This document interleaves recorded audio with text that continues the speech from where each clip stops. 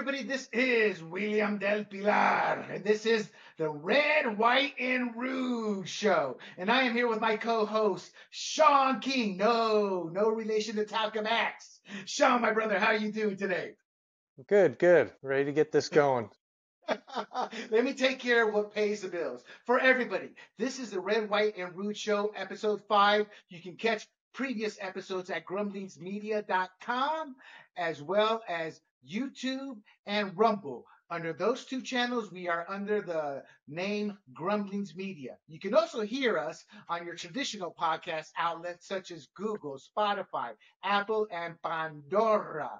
And Sean, this is a first episode where we played it like a TV show, reviewing each segment, what we want to get out, what we want to do. I kind of think we've been improving a little.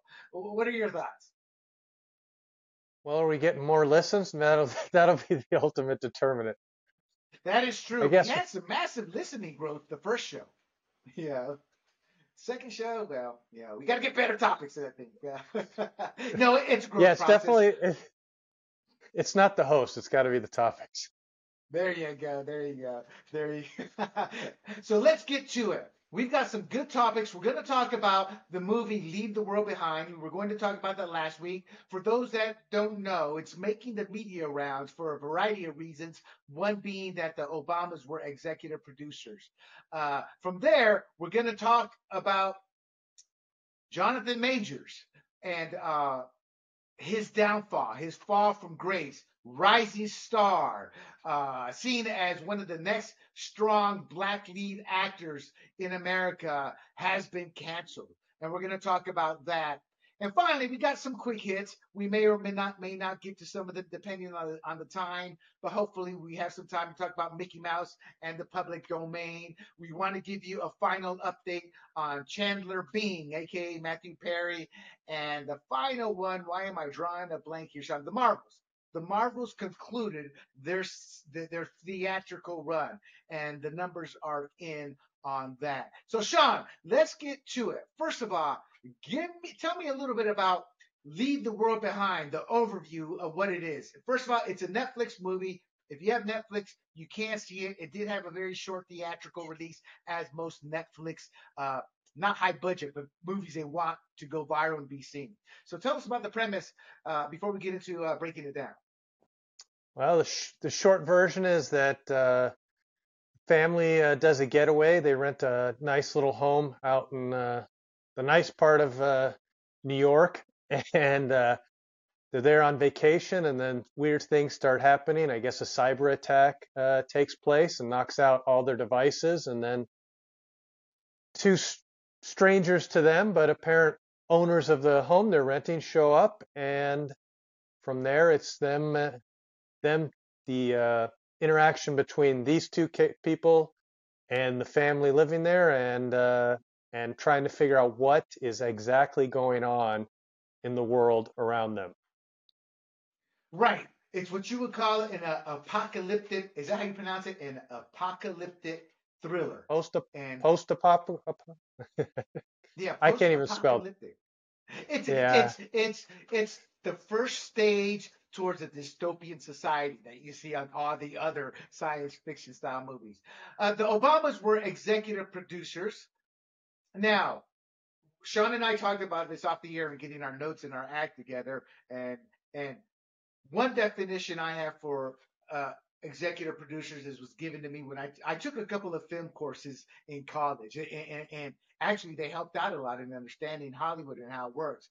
And one of the premises I was given for executive producer by the teacher, where she told the class, she goes, sometimes those titles are given out to people who don't actually do nothing, but they got to find a title for them to justify the salary, or in other cases, it's a big name and they want that big name attached to the movie. And I believe that. But I remember this, Sean, in the 90s. My first thought, being a 28-year-old kid, 28-year-old kid, was, well, man, that sucks for the executive producers who actually do the work. And you have some insight into that and how that's now broken down. Yeah, well, when you watch the movie, the Obamas are listed in the opening scenes when they're rolling names. The Obamas are listed as the first executive producers, and then they start listing other executive producers, and then executive producers with the symbol PGA after their name. And PGA stands for Producers Guild of America. So I talked to some people who are in the industry to try to get some clarification on this. And you get the designation is coveted by people. That PGA is coveted because it says that it's an evaluation marker to prove that you produced pretty much the movie from inception of idea to casting, and that you pretty much did all the work. So the people who had that by their name on this film, I'm thinking, are the ones that, actually did most of the work. And the people like the Obamas who just had their name up there, did what you learned in film class, was given a credit to, pretty much make them feel good and get their name attached to the film. And it works, Sean, because the Obamas are progressive gods. They toot, and there's all the progressives. Oh my God, unicorn farts, unicorn farts. I mean, that's how they're seen. So that was a smart move, actually. The book's author is an anti-Trump hater, hates him with a passion, and wrote the book during Trump's reign. And in his mind, this is what Trump was bringing to the world. Ironically, Trump never got us into any world wars. We weren't close to this. We are close to it now with Biden, though. But we kind of misstepped here, Sean. First of all, let me tell the audience what an executive producer does. I'm going to read this. It's a top-level film production member who works for a studio or produces films independently. They are in charge of source funding and supervising other producers. And that's kind of what I remember from my class back in the 1990s, my film class. And by the way, the teacher did not like me. Some of their specific duties are concept development. They had nothing to do with this. The book was already written. Another writer took it and transformed it to the screen. Budget management, they had nothing to do with it. They didn't put a dime in. They probably didn't bring anybody in to help pay for the movie. But I could be wrong, because that's the power of people like the Obamas. People want to work with them just to be seen with them. So it's easy for them to get some rich people to put some money in. So maybe they had some work in that. And intellectual property ownership. That I have no clue on, but it deals with owning the intellectual property of the project they are working on. I would say no, because it's based off a book. They may have the rights, but that's the right to own it, to be able to do something with it, like a film, etc. But like I said, it's also a title with no responsibilities for actors in television shows. After X amount of years, they can't keep justifying that pay raise, that big giant pay raise. So they give him an executive producer title. I remember Kelsey Grammer talking about that before. And again, it's for rich and powerful people who want to be attached to projects, or like the Obamas are on the Netflix board. So that's what the executive producer role. So Sean, you kind of talked about the movie. The movie's broken up into chapters. Part 1, the house, where you talked about where they rent the house, and then during that chapter, the true owners come in, which are 2 black individuals. One's the daughter and one's the black owner. Played very well. I thought the acting was great, Sean. How do you pronounce his name? Mahershala Ali. And another woman played the daughter, and they came in. Amanda Seyfried was played by Julia Roberts. And Sean, what did you think of her role from the perspective? She was not, what was her first big movie? Pretty Woman. Yeah, she was not a pretty woman. And I'm not talking about physically. I'm talking about, well, she's in her 50s, and she has not aged well. But she did a tremendous acting role in terms of playing the non-trustworthy human being. What did you think of the acting between Mahershala and her character throughout the movie? And we'll go on to the next part.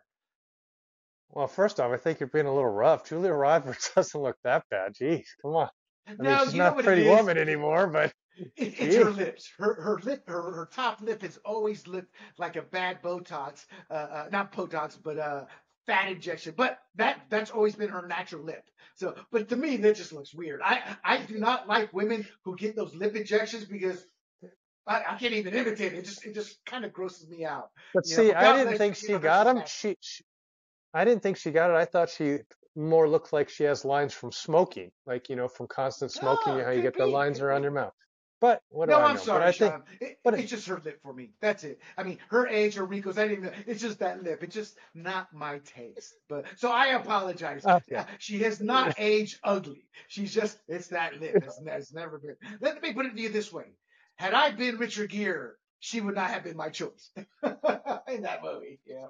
Anyway, what did you think of All the right. acting? I thought those two had not. I don't want to say good chemistry, but they did such a superb job. They all did. Even Ethan Hawke playing the buffoonish husband. I thought they all did. So overall, what's your thoughts on the acting?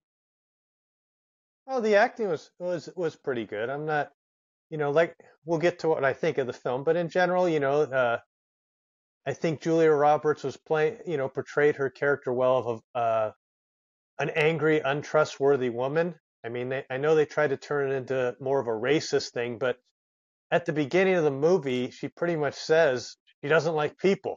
So I don't think it has to do with racism. It's generally she just wanted to get away from people. I understand that. I go to Disneyland and I'm around thousands of people. I start losing my mind. I can't stand that people. So, but the movie took the turn from her just generally wanting to get away and disliking people to focusing more on a racial tension more than anything, I thought, in this film. But I got news for people. There is racial tension in those types of situations. It's common human nature. But they were trying to portray it as a racist, And I'm going to fast forward because we're talking about this now. Julia Roberts, in all pure honesty, as white individuals, there is a little bit of that tinge. Not that people are racist, but you have different cultures. However, they want to show that as pure racism. Oh, that's a racist person, racist person. Then let's fast forward to a scene where they're in the bed and the daughter says, "You can't trust white people, Papa, because of this, this, and this." That's a racist, indoctrinated belief that is permeating through America, and it has always permeated once the Democrats said, "This is our game plan to get Black Americans to vote Democrat." So they're justifying the Black child's concerns as legitimate when the reality is it's a racist. It's a racist belief that's being taught to Black Americans. There's no ifs, ands, or buts. Flip the switch. If that had been a white person talking to their white father and said, "Daddy, we can't trust them because they're Black," we would still be flooded all over the internet with how racist that is. So my point is that was an unfair and wasn't done properly in truthfulness in terms of portraying that. But Julia Roberts was spot on in how she played the role because I think that is how not just a white person, any person. You reverse the roles there, Sean. Had Julia Roberts and Ethan Hawke's characters been Black and been a white family, same reaction. Life and death. You're scared, beetless. You don't know what's going to happen. You're not going to trust a stranger that just shows up and says something. Your thoughts on my specifics of what I just said, and then we'll move on to your next point. Well, I think, getting to the movie where he shows up, I don't personally, yes, okay, so it's a black man showing up at your front door in the middle of the night and they're making it about racism. I am the type of person I'm not going to open my door at whatever midnight at night, I'm going to be there.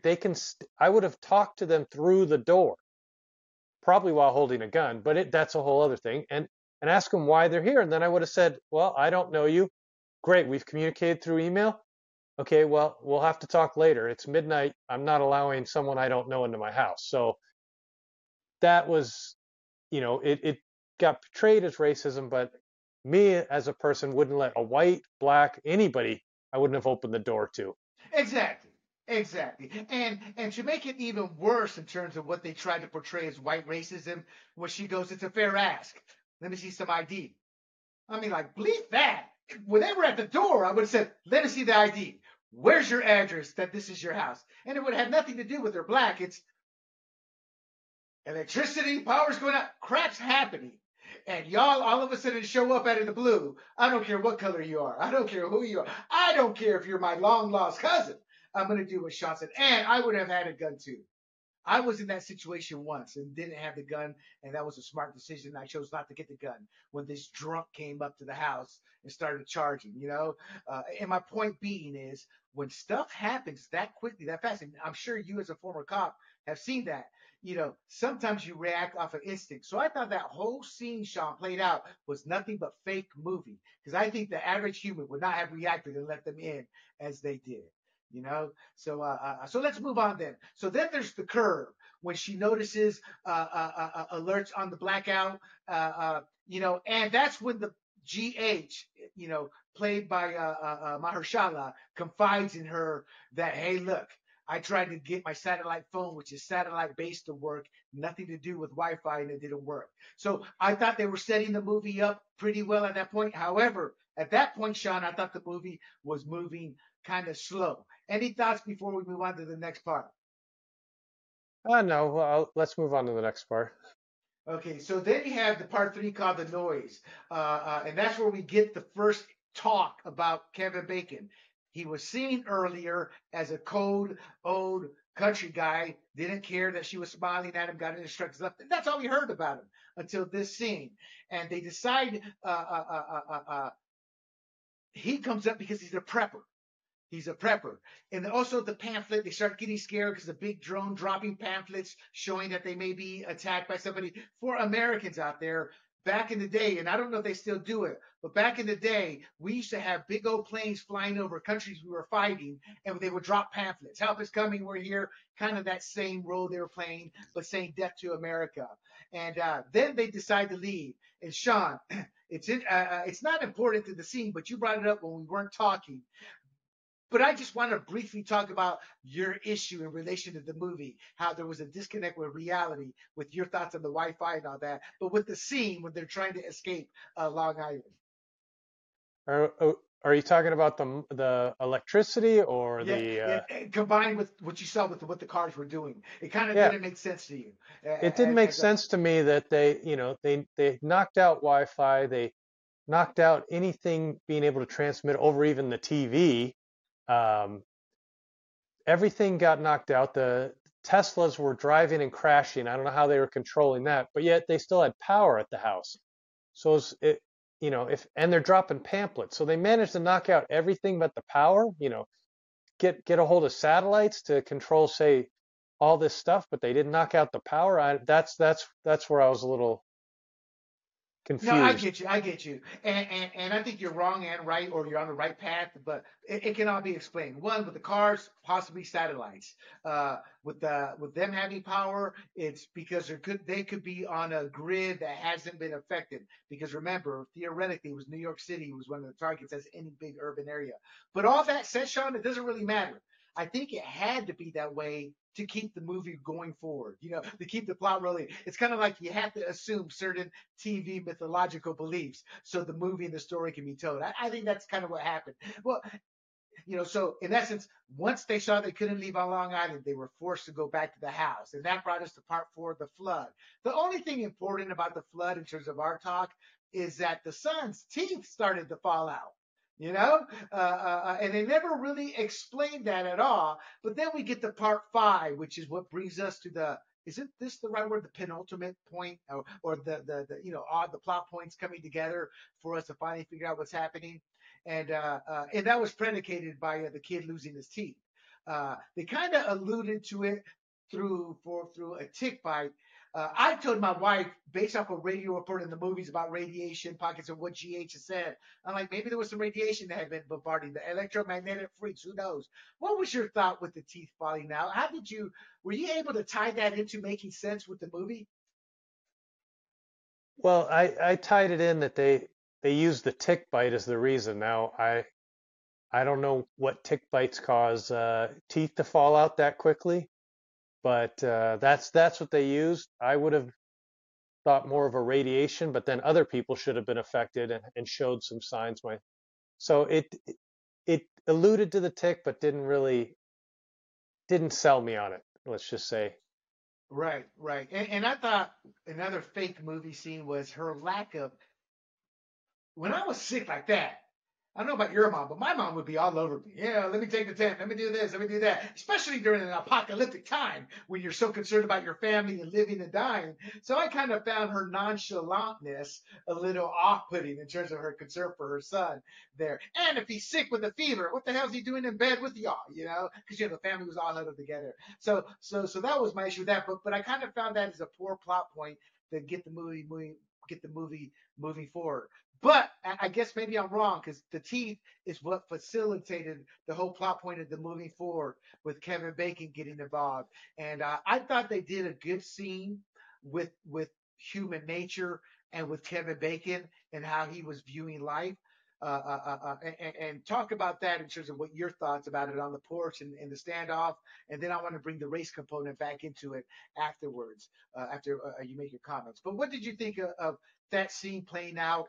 In your mind, did it show human nature, what could happen to people during an apocalyptic time? Well, definitely. I see the Kevin Bacon character, and I think I'm pretty close to being that guy someday because, I'd have a shotgun.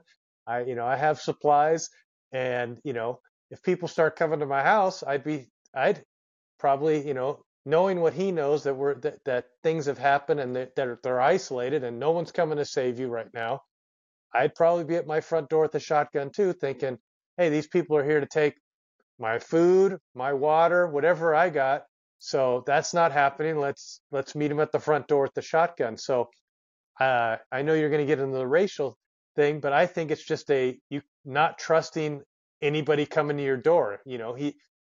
Whether it had just been Ethan Hawke's character by himself showing up to the door, I think the reaction would have been exactly the same.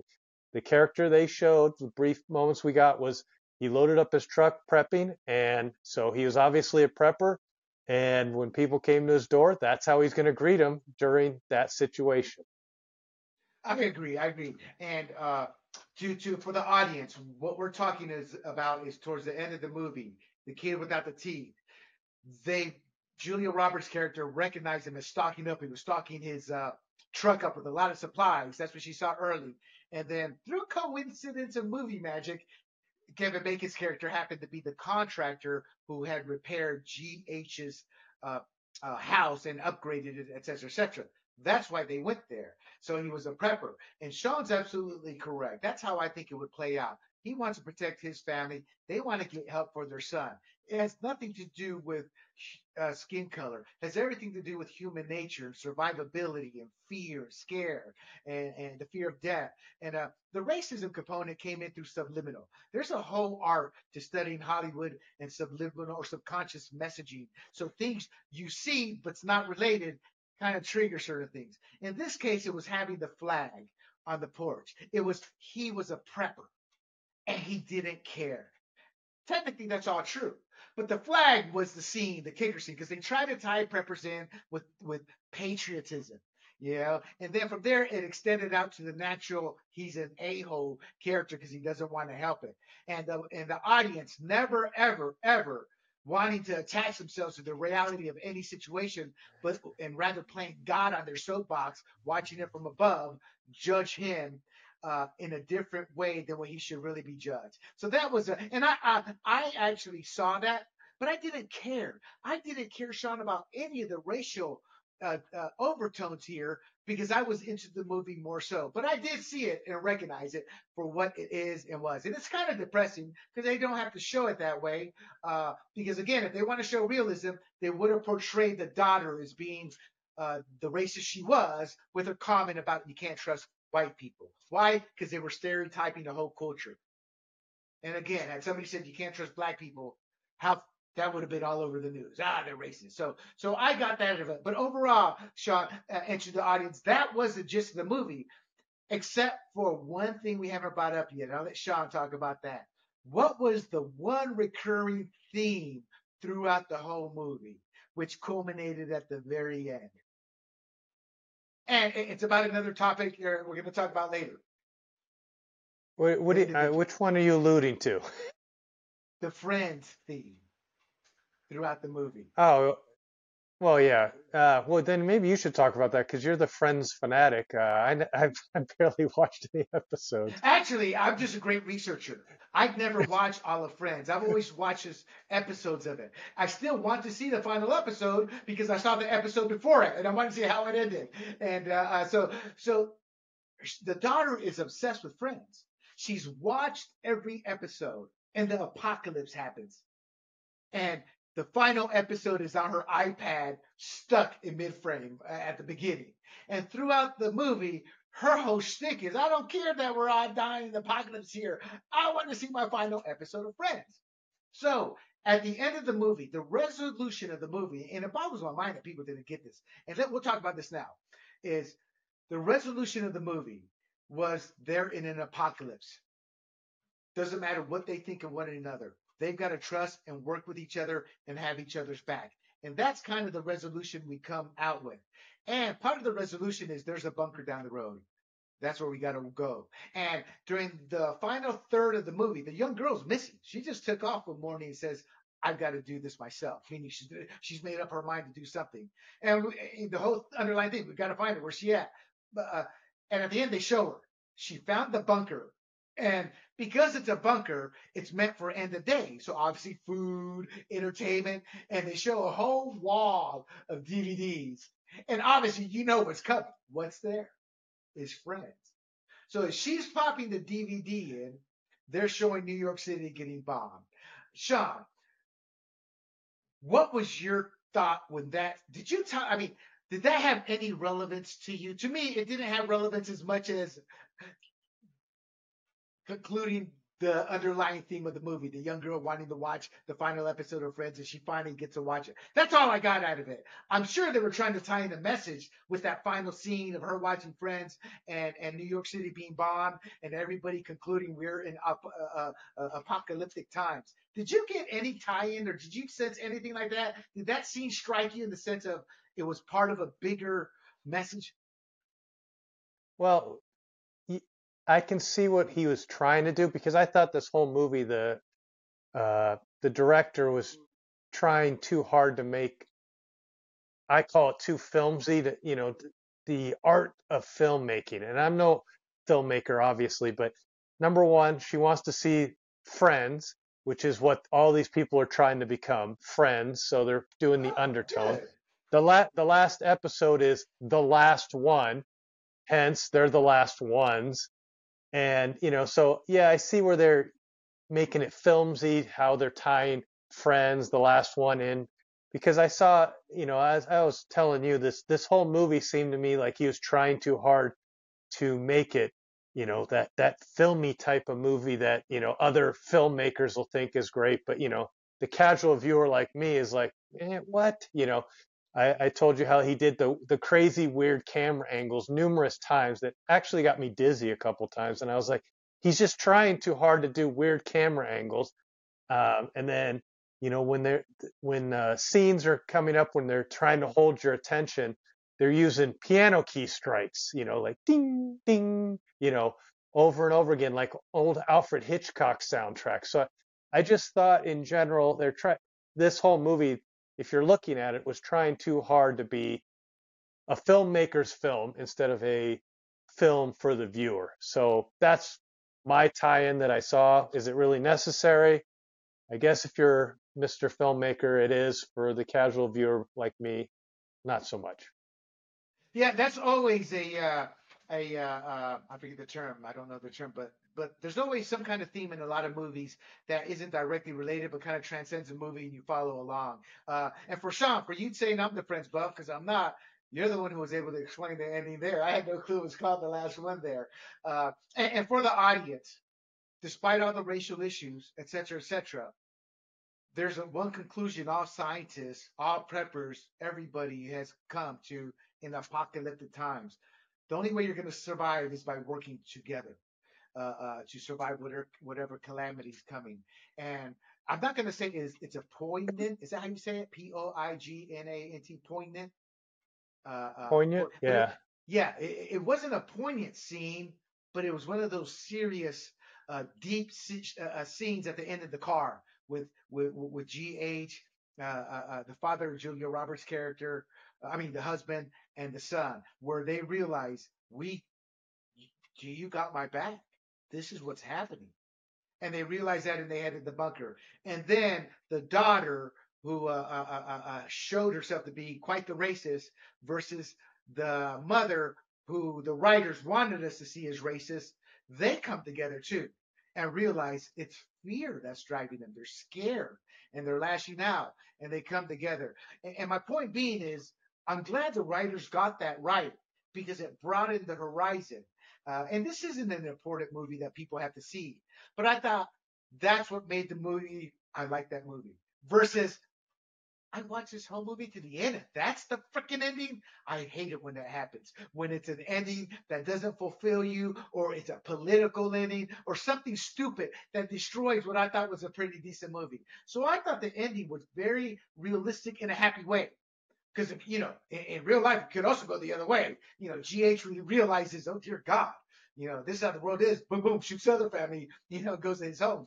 What did you think of the ending, and from the perspective of what I'm saying? How did you see it? You know, they they sort of wrapped it up a little quicker than I would have liked, but I mean, the movie was already, I think, 2 hours and 20 minutes at that point, so I think they were forced to wrap it up. So, and which also we've been on this topic for a while. We should probably wrap We it got up. one more comment. So let's One more comment. so The let's final just comments is the reception. The reception. 76% positive review, average rating of 6.9 by 10 over 10. That was Rotten Tomatoes. Metacritic assigned it a film score of 67 out of 100. The viewership, I just checked today, from December 4th to December 10th, it was the number one movie on Netflix with 41.7 million views. It's still the number one. However, for it to have any relevance, it's got to stay in the top 10 for about a month or two. And because a lot of movies start with a bang on top 10, Cowboy Bebop, for example, and then they fall off and they become flops. So that was the reviews of it. It was a book based off the Trump presidency and how the author felt on Trump's sentiments. Overall, great job. I would recommend it to people. Sean is right. I thought there was more coming at the end. And I would have watched it, but the truth is, at 2 hours and 20 minutes, they had to cut it off. I don't know if that was because the book was like that or they chose to. The one final comment I'll say is they wanted to make this a representation of the Trump presidency, the Trump era, Sean. It actually is more of a representation of the Biden era. The world's devolving. We're watching it happen today. We have an inept president who does nothing. Wars breaking out across the globe. Our own citizens are in economic hardship. Race relations are a disaster, and people feel as if there's no hope.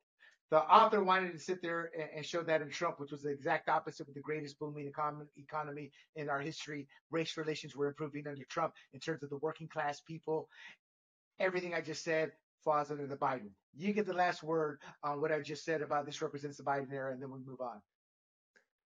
Well, if we're representing the Biden era, I should be taking a nap during this podcast, like he's taking naps all the time that I see him while he's out and about. But anyways, yeah, I'm no fan of him, and it's sadly representing where our country's headed, in my opinion, because of our current administration. And I'll leave it at that, as Sleepy Joe is asleep at the wheel, and There you we can go. move on.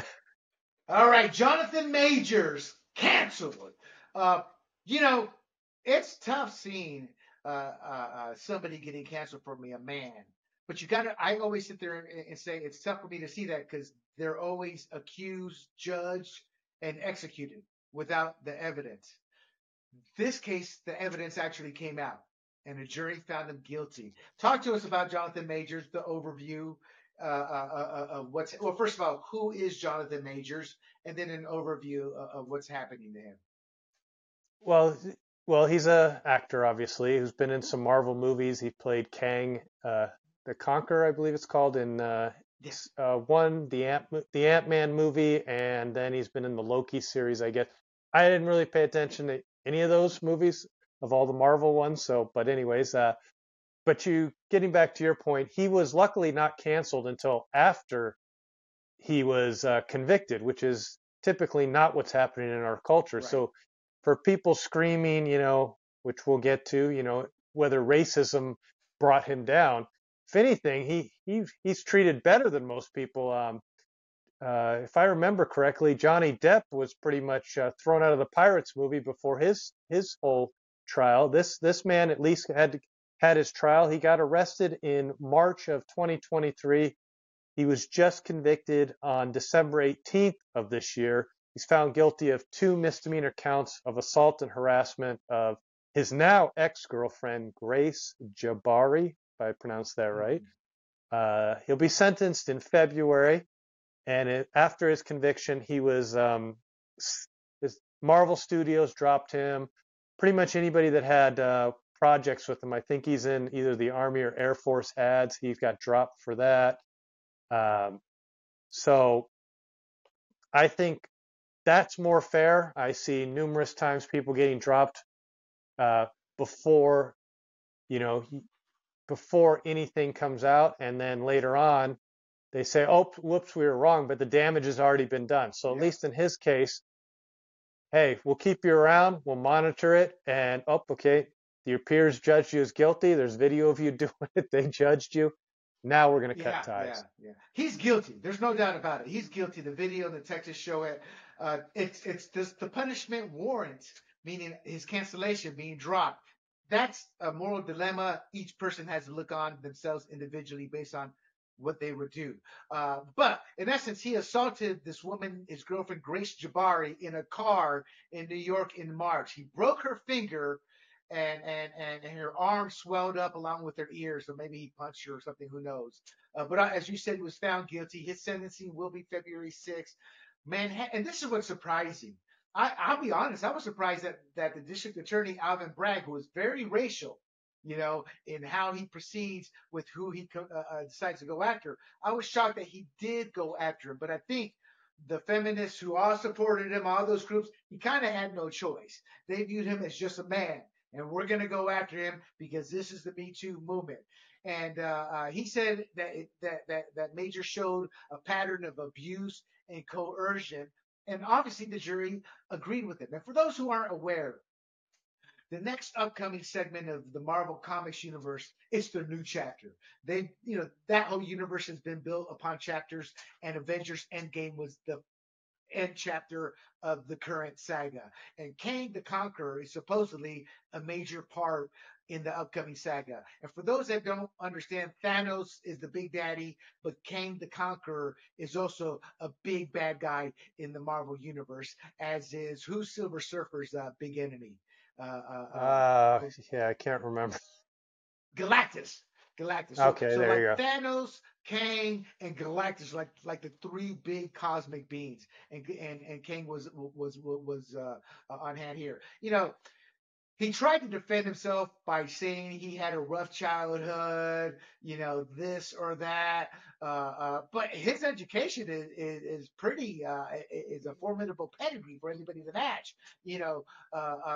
Bachelor's degree from the University of North Carolina School of the Arts, Yale, graduating with a Master of Fine Arts. So talk to us. So my point is, he's a highly educated man. He knows what's right, what's wrong, etc., etc. But talk to us about. It seems like he was already dating. Talk to us about what caused it, Sean. What caused him to beat his woman? Yeah. Well, supposedly it started over him. Him. Okay. His ex saw a romantic text from another woman on his phone and grabbed his phone. And I guess that's what got him angry at her. And this is sort of confirmed in text messages released, I guess, during the trial. A text message from Jabari said, "I told him that it was my fault for trying to grab your phone." So that would seem to confirm that, yes, she did see a romantic text message from another woman and grabbed it, which brings me to my next thing, which is, I'm just speculating here, but this happened at the end of March, this little incident. And then I was reading that Mr. Majors had a new girlfriend as of May. So pretty much a month later, he's dating another actress, Megan Good. And well, the timeline is just a month later. I wonder if it was her text messages that were discovered by the former ex-girlfriend that started this whole argument. Well, Do you have Sean, any you, opinion you, on you that? left out you left out a very important word. It was a romantic text. And that is a big deal. I mean, if a woman texts my phone and my wife sees it, hey, we set for that meeting tomorrow morning at 9, she's not going to react. But, if she sees a text, yo, baby, what time are you going to be here tomorrow night? Yeah, that's good. So it's very important for the audience to understand it was a romantic text. And Sean's right. You know, And this is not me picking on Jonathan Major. It's just Hollywood. When you are a stud, when I sold my business, God bless my friend Sean. He loved me to death. He's pumping me up. And we're getting hammered at my friend's bar. He closed the bar down. But my other friends brought some girls. They were still single and all that. Once they found out what I had done, what with the business I had done this, they assumed a lot more than what was probably true. They were throwing themselves at me. I BS you not. Two beautiful women. My friend exited them out of the restaurant and we kind of carried on. But my point is, that's me, a nobody. Somebody like Jonathan Majors, to me, who is the next coming of Dennis Haysbert. He's not strikingly handsome, but he's got that rugged look, not quite leading man, but if you're in a bar fight, you want him next to you. So he probably has his pick of the litter. So, Sean, I would be more willing to believe your speculative text or point there as true based off history. Yeah. Now, let's talk about the I don't want to talk about this long, but there was a very key point I want people to understand here. It doesn't matter who you are. Actors are going to play the part, to try to get that jury to feel sympathetic. What did you think about Majors arriving in the courtroom every morning carrying a gold leaf Bible, making sure the jury saw him hugging his family and the woman you just talked about, his current actress girlfriend, Megan Good? I mean, to me, dude, he's an actor. That's like second nature. But to me, that tends to have backlash effect when the jury could say, man, he's just putting on an act. What do you think about him, especially holding the Bible? What's your thoughts? Well, I think everybody becomes religious when they're facing the justice system. It's pretty amazing how that happens. Everybody's a man of God when you know they're about to put their hand on a Bible to swear to tell the whole truth, nothing but the truth. So help you God. Exactly. And this isn't because he's black. I know we've talked about race, but I want to make it clear. It's any man. I mean, remember Weinstein, all of a sudden with a cane. He could barely walk. Yeah, watching him walk. So everybody does it. When I went to court a couple of times, I won't say for what, and I was in my suit. I had my hair cut to boy next door levels. The beaver look. I was clean shaven. Heck, I could barely grow facial hair at that point. But yeah.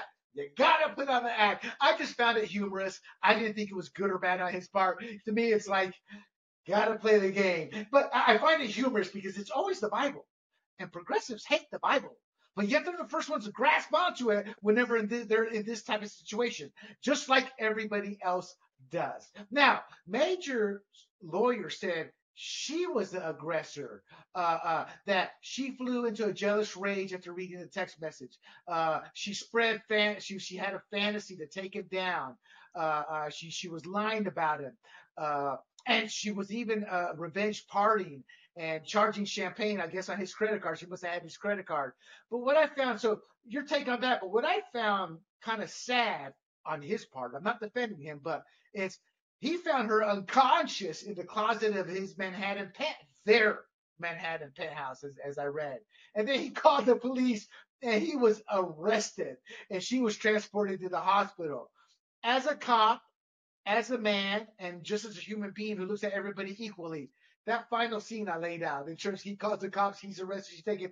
What goes through your mind when you read something like that happening? Have you been in a situation where it's happened like that? Well, luckily not to me, but in my personal life. But anyways, so I don't know all the details on it, but a lot of people from when I worked would call the police, and I'm not going to say we saw a good majority of the time the person calling ended up getting arrested, and they're shocked by it.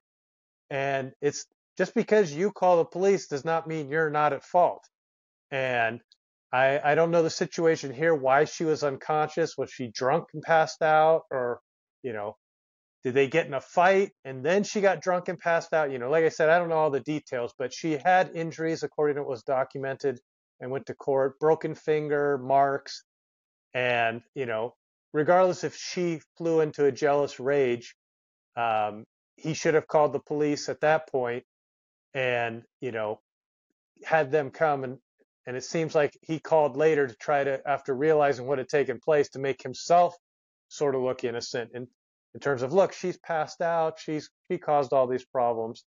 And after you're getting both stories, and I think the attorney brought in the text messages to try to prove that, she flew into a jealous rage. And from what I read, a lot of people said, yeah, but those text messages actually sort of corroborated that he did hurt her, that like she said in these text messages, I have these injuries, but I'm going to be okay. I don't want you to get in Exactly. trouble.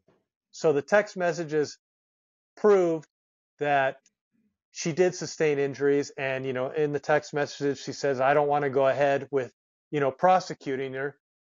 And I don't know if she changed her mind, but also New York is probably similar to, like, say, California, where the domestic violence victim doesn't have to want to prosecute. The state will go ahead Right, right. anyways. So even though so these text messages, I think, helped her and the prosecutors more than it helped him. And I think it might have been a tactical mistake. And I'm no attorney. Well, I've passed the Yeah, you bar, are. but I'm not a practicing attorney. There you go. It was a tactical error, in my opinion, bringing these text messages, because it sort of corroborated what she said and what the evidence showed happened. Right, I agree. The final point I'm going to make, and you can react to it or not, is he doesn't sound like a good dude. Sounds like an arrogant, conceited dude. And I'm not judging him because of anything but the final points. They played audio of him declaring himself of how great a man he is. I mean, to have a head that big, he can probably barely fit through the average size door, Then they also questioned, then he questioned whether Jabari, his girlfriend at the time, the one he beat on, could live up to the standards set by the spouses of Martin Luther King and Obama, which makes no sense. Luther King's wife was a subservient woman to Luther King, accepting the fact he was sleeping with white women in various cities. And Michelle Obama seems to have as much equality in decision making as Barack. So I didn't get that, but I think his point was comparing himself to those two men. But Jabari said he was excessively controlling and prone to fits of explosive rage that left her afraid physically. So when you're in fear of a man and you're still with him, you're not with him for love. Well, maybe you are. A lot of rape victims love their husbands or love their boyfriends. So. But the first point, he sounds to me like he was full of himself. What do you think? And then we'll move on. Well, yep. I read an article, or a lot of past people who went to school with him in the drama classes said he was not a good person. Numerous people are now. I mean, that's what people do. They pile on when you're on your way down. But a lot of people have come out to say that he is not a good person. So maybe It it makes was not sense a as to one-time why. incident. Yeah, and the way they dropped him, the studios, and this dropping started after he got arrested. Marvel kind of put him in a holding pattern before they let him go. But I think what you just said, that's why he was dropped. Because my first thought is, one, he's black. So why, they've been protecting a lot of these individuals versus the white individuals like Johnny Depp who lost roles. But then I did a little research. They've actually been canceling both white and black people. But the way they did this one, the way it happened, I immediately thought, God, they gotta have something on him for them to do it this quick. And sure enough, what you said reiterates that. And with that, we wish Jonathan Majors the best in hopes he can change who and what he is if he is the person that's been convicted and described. Everybody deserves a second chance. Whether he gets it or not, to be honest, I don't care. He doesn't affect my life. But as a human being, I hope he can become a better man. That's all you can ever do for anybody. But at the end of the day, it looks like justice was served here. It looks like he was guilty of it. He tried to throw everything he could to see what stuck against a wall, and nothing stuck. And he's going to have to reinvent himself. All right, let's move on to some quick hits here. Sean, we got about 10 minutes left. I want to talk quickly about Mickey Mouse. I got all excited because Mickey Mouse is getting ready to enter the public domain. There's a law that after copyright law, after 95 years, you can the character you created becomes public domain. Disney fought that. They got 120-year extension in the 80s. They got another extension in the 90s. Now they're not shooting for an extension. I believe because the only thing going into the public domain is Steamboat Mickey, which doesn't even closely resemble today's current Mickey Mouse. My concern is you have Disney publicly interfering and lobbying the government to grant them a couple of favors so they could keep the copyright. What's your take from that point? And is this is not a big deal? It seems like. Well, it's funny. I was actually expecting them to try to lobby again, but I think it is getting a little ridiculous because the point of copyright law is to, allow a company to make a good profit off of their invention for a decent amount of time. And that decent amount of time, I think 95 years, which is what it's at, you know, is enough time. And they've made their money. It should go back in the public domain. But the Steamboat Willie character, like you said, is not with the Mickey Mouse we know today.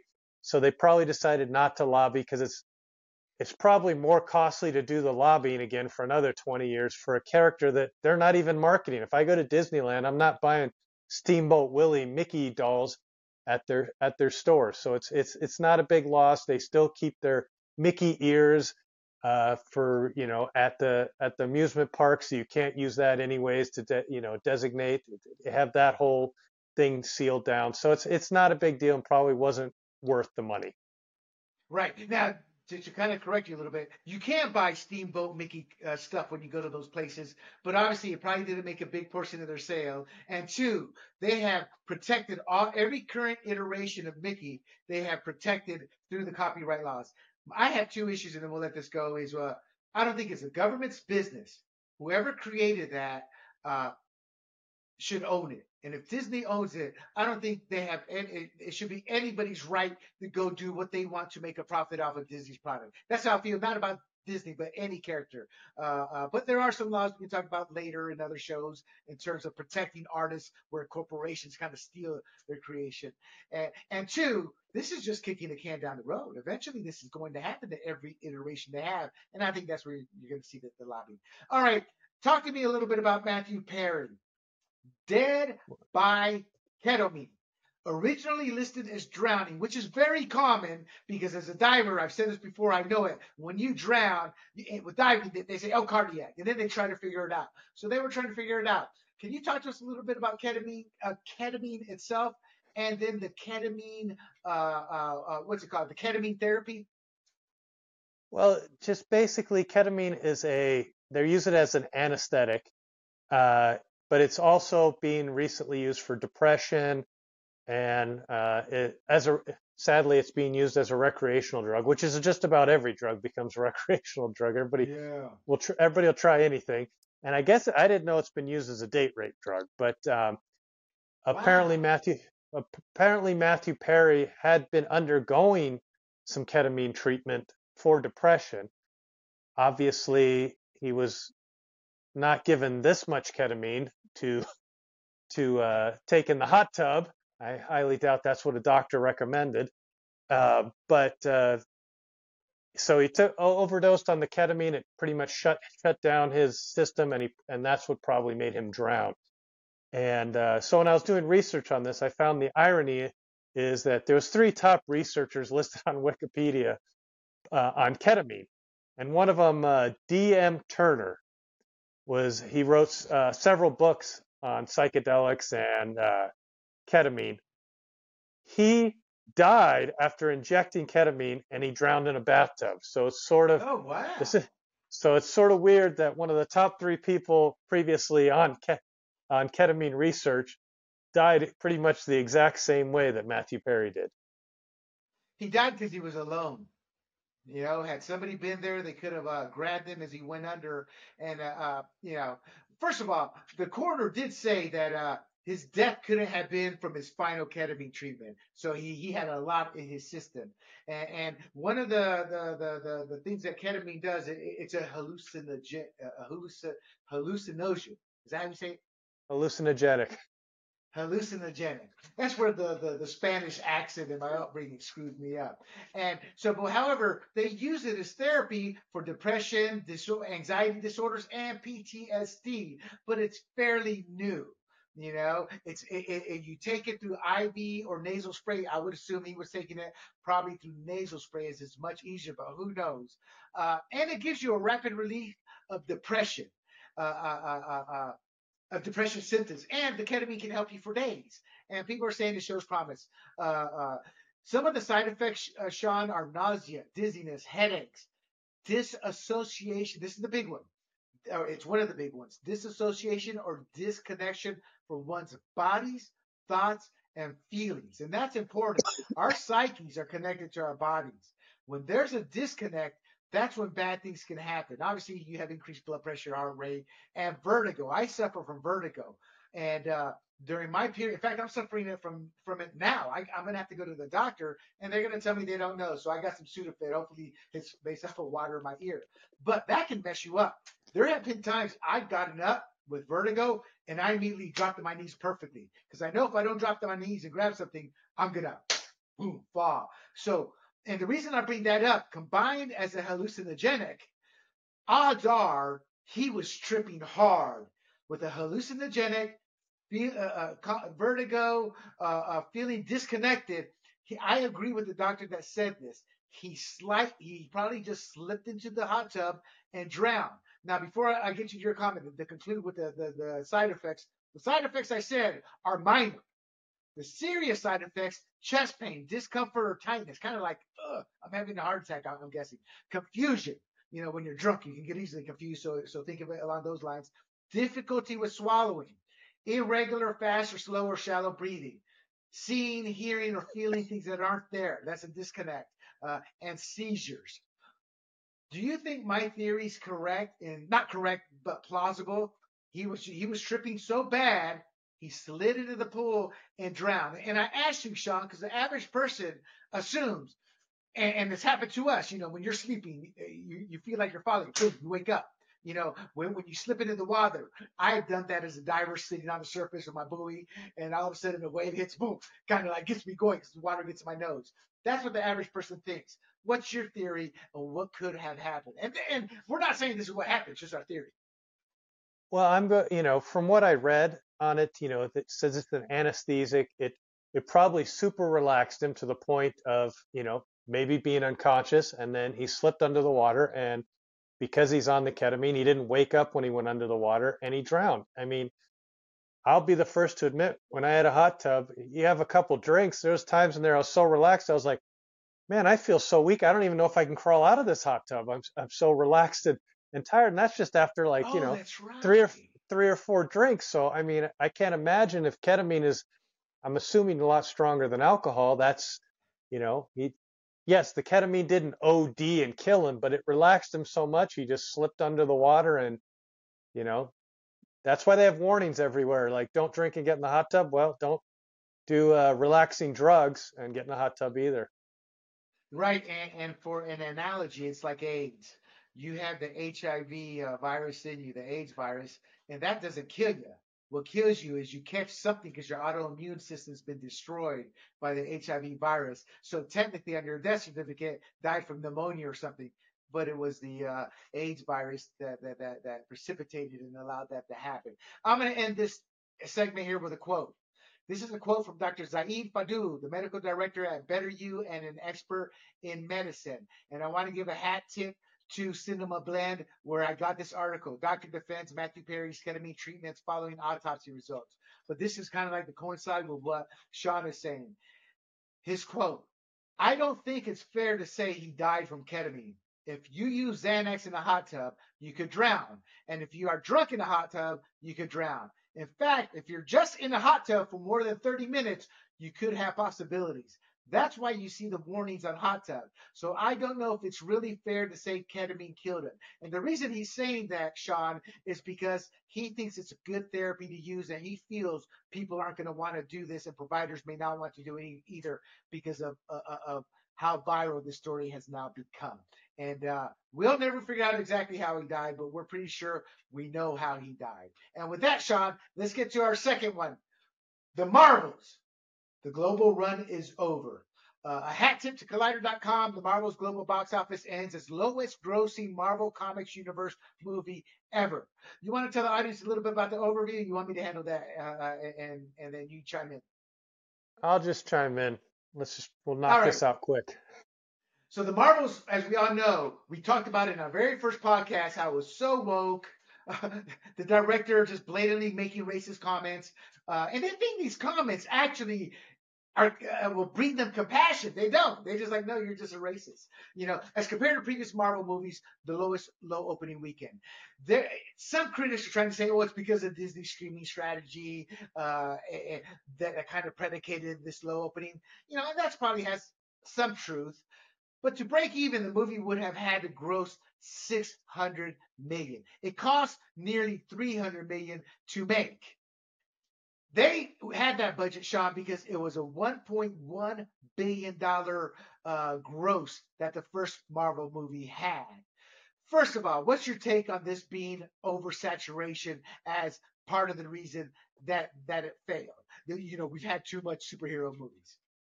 I don't believe that because actually I think we've had less superhero movies recently come out because, I mean, what came out before that? I can't even remember the previous superhero movie that was out before that. So I don't think it's oversaturation. People are going to grasp at straws when your movie bombs to try to justify why it bombed. It's just not a good movie. Well, I've done a lot of research on this, ironically, not a lot like a college researcher would, but I studied the Blue Beetle, the Flash, Shazam, both movies, counting the Black Adam one, and the Marvels, and there's one tie-in every single one of these movies has, and it's a lot of them are like what I say on a subconscious level, but people, because we're so tribalistic, people are not picking up on it, like the flag theme in the movie we talked about previously, and that is these are woke movies, and people are now saying, I'm not going to go see it, I'm not going to support it. You're forced to go take your daughter to go see Barbie because she grew up with her daughter from a little kid and she's still a little kid. As young adults who make turn these hundreds of millions of dollars into billions, we're not going anymore. The current gross of this movie is 83 million domestically. Overseas is 120 million. This movie grossed 70 million dollars less than what The Flash made, which is seen as a colossal bust. My take is you stop making woke movies and people will come back. They're lying by saying it's a superhero theme. It's not. Have they stopped making cop buddy movies? I mean, haven't we been oversaturated with that? How many Hallmark movies do they make every year? It's not oversaturation. It's the quality of the movies. First of all, your take on the theme of this being woke. Just another string of woke movies. Well, like I said, I didn't see it, but supposedly it is. I'm sticking with what I saw in the theater. They had the woke agenda, but it also just looked like a crappy movie. So I didn't go see The Flash because it didn't look good. I didn't even know Blue Beetle was out, so I don't know if that's any good. Bro, come on, show me some Latino love. The Blue Beetle was a Latino. What comic universe is he in? DC, Marvel, what? I don't even know. I remember Charlton Comics from when we were very little kids. From there he went to Vanguard, then eventually to DC. He's had three iterations of Blue Beetle. But you're right, he's a minor player. Yeah, I've done a lot of study, and it's and like some of these movies don't even have heavy woke themes. But when you sit there and say Batman is fascist, that he's one of the icons, that's a woke theme that they blatantly say. When Susan Sarandon on the Blue Beetle is on the late night show says, "Oh yeah, I played this movie's evil white person," with the military industrial complex. So they're not doing themselves, and it's common sense. You're a man. I'm a man. We were boys. We would look at Wonder Woman. Boy, that's a hot comic book character. But we gravitated to the male characters. This is an all-female cast. They took out 50% of their audience. You add the woke element. Only a moron in Hollywood would have seen this as not woke. What's your thought moving forward? What do you think it's going to take for Hollywood? And I kind of know the answer, but let the audience know. What's your take on what does Disney or any studio doing superhero movies have to do to have another blockbuster success? Well, I think they just need to produce a movie that is there sheerly for entertainment purposes and stick to what the characters are supposed to be from what everybody grew up on in the comic books. People go to movies to be entertained and also to reminisce about, to relive their childhood, see it come to life. I mean, that's why we talked about why I watch Cobra Kai and see the Karate Kid. It's my youth. Spider-Man. You portray Spider-Man like I read him in the comic books, and I'll go see the movie. I didn't read Marvel comic, but if they portrayed that like it was supposed to be, then and it made a good movie, I'd go see it. So portray it how the characters were made, and we'll go see the movie. At least I'll see the movie. I agree. I'm on board with Sean. The final two comments I'll make is stop using minor characters. They're easier to use with the special effects, but the Marvel character is a convoluted character in Marvel's history. It's not a very well liked character in the comics. They've tried its own shots here and there, and it's failed with the sales. And remember your audience. Remember who your core audience is, and you'll go back to these massive blockbuster hits. I wanted to make one more point, but I completely forgot about it. But it must not be important. But just remember your audience, Disney. And remember, we're not woke, and we're showing you, yes, and it's not conservatives, it's Americans don't want crap. And with that, Sean, I'm not going to ask you for the final word on this because I sense you gave it. And we are done. We managed to put on a great show. I thought we had some great comments and points on the Obama. Did you want to, you haven't stopped it yet, have you? No. Oh, no, we're still rolling. Sean's asking if I had stopped the tape. No, we're still rolling. So we did a good job ourselves, Sean. And I say this because the audience. You didn't do your grumblings media? You didn't do your grumblings media at the end. That comes last. That comes last. But so for the audience, we need your feedback. We want to know topics you want to hear about. You want us to talk about. We lean conservative, and you can tell that. As I am uber truthful with how I see the tribalism happening. And the reason I'm uber truthful is until we can look at hard, ugly truths for what they are, truths, we can't move forward as a society. And that's my hope and goal as somebody who comes, despite my skin tone, who comes from an extremely mixed family. So with that, Sean, a great show. And for the audience, you can catch this podcast as well as others. We have our Points on the Board, our sports podcast. We have our Big Questions with Big John, our interview podcast. We have our Free for All, which is our libertarian political podcast. You can find all these along with clips at grumblingsmedia.com. You can also find us on Rumble and YouTube under the profile handle of Grumblings Media and the traditional outlets of Google, Spotify, Pandora, and Apple, the biggest ones, So for sure, and also do not forget to share this video if you listen to it, and to follow us on our various media platforms. And for Sean and myself, hosts of the Red, White, and Rude Entertainment Podcast. Until next time, my friends, we bid you adieu.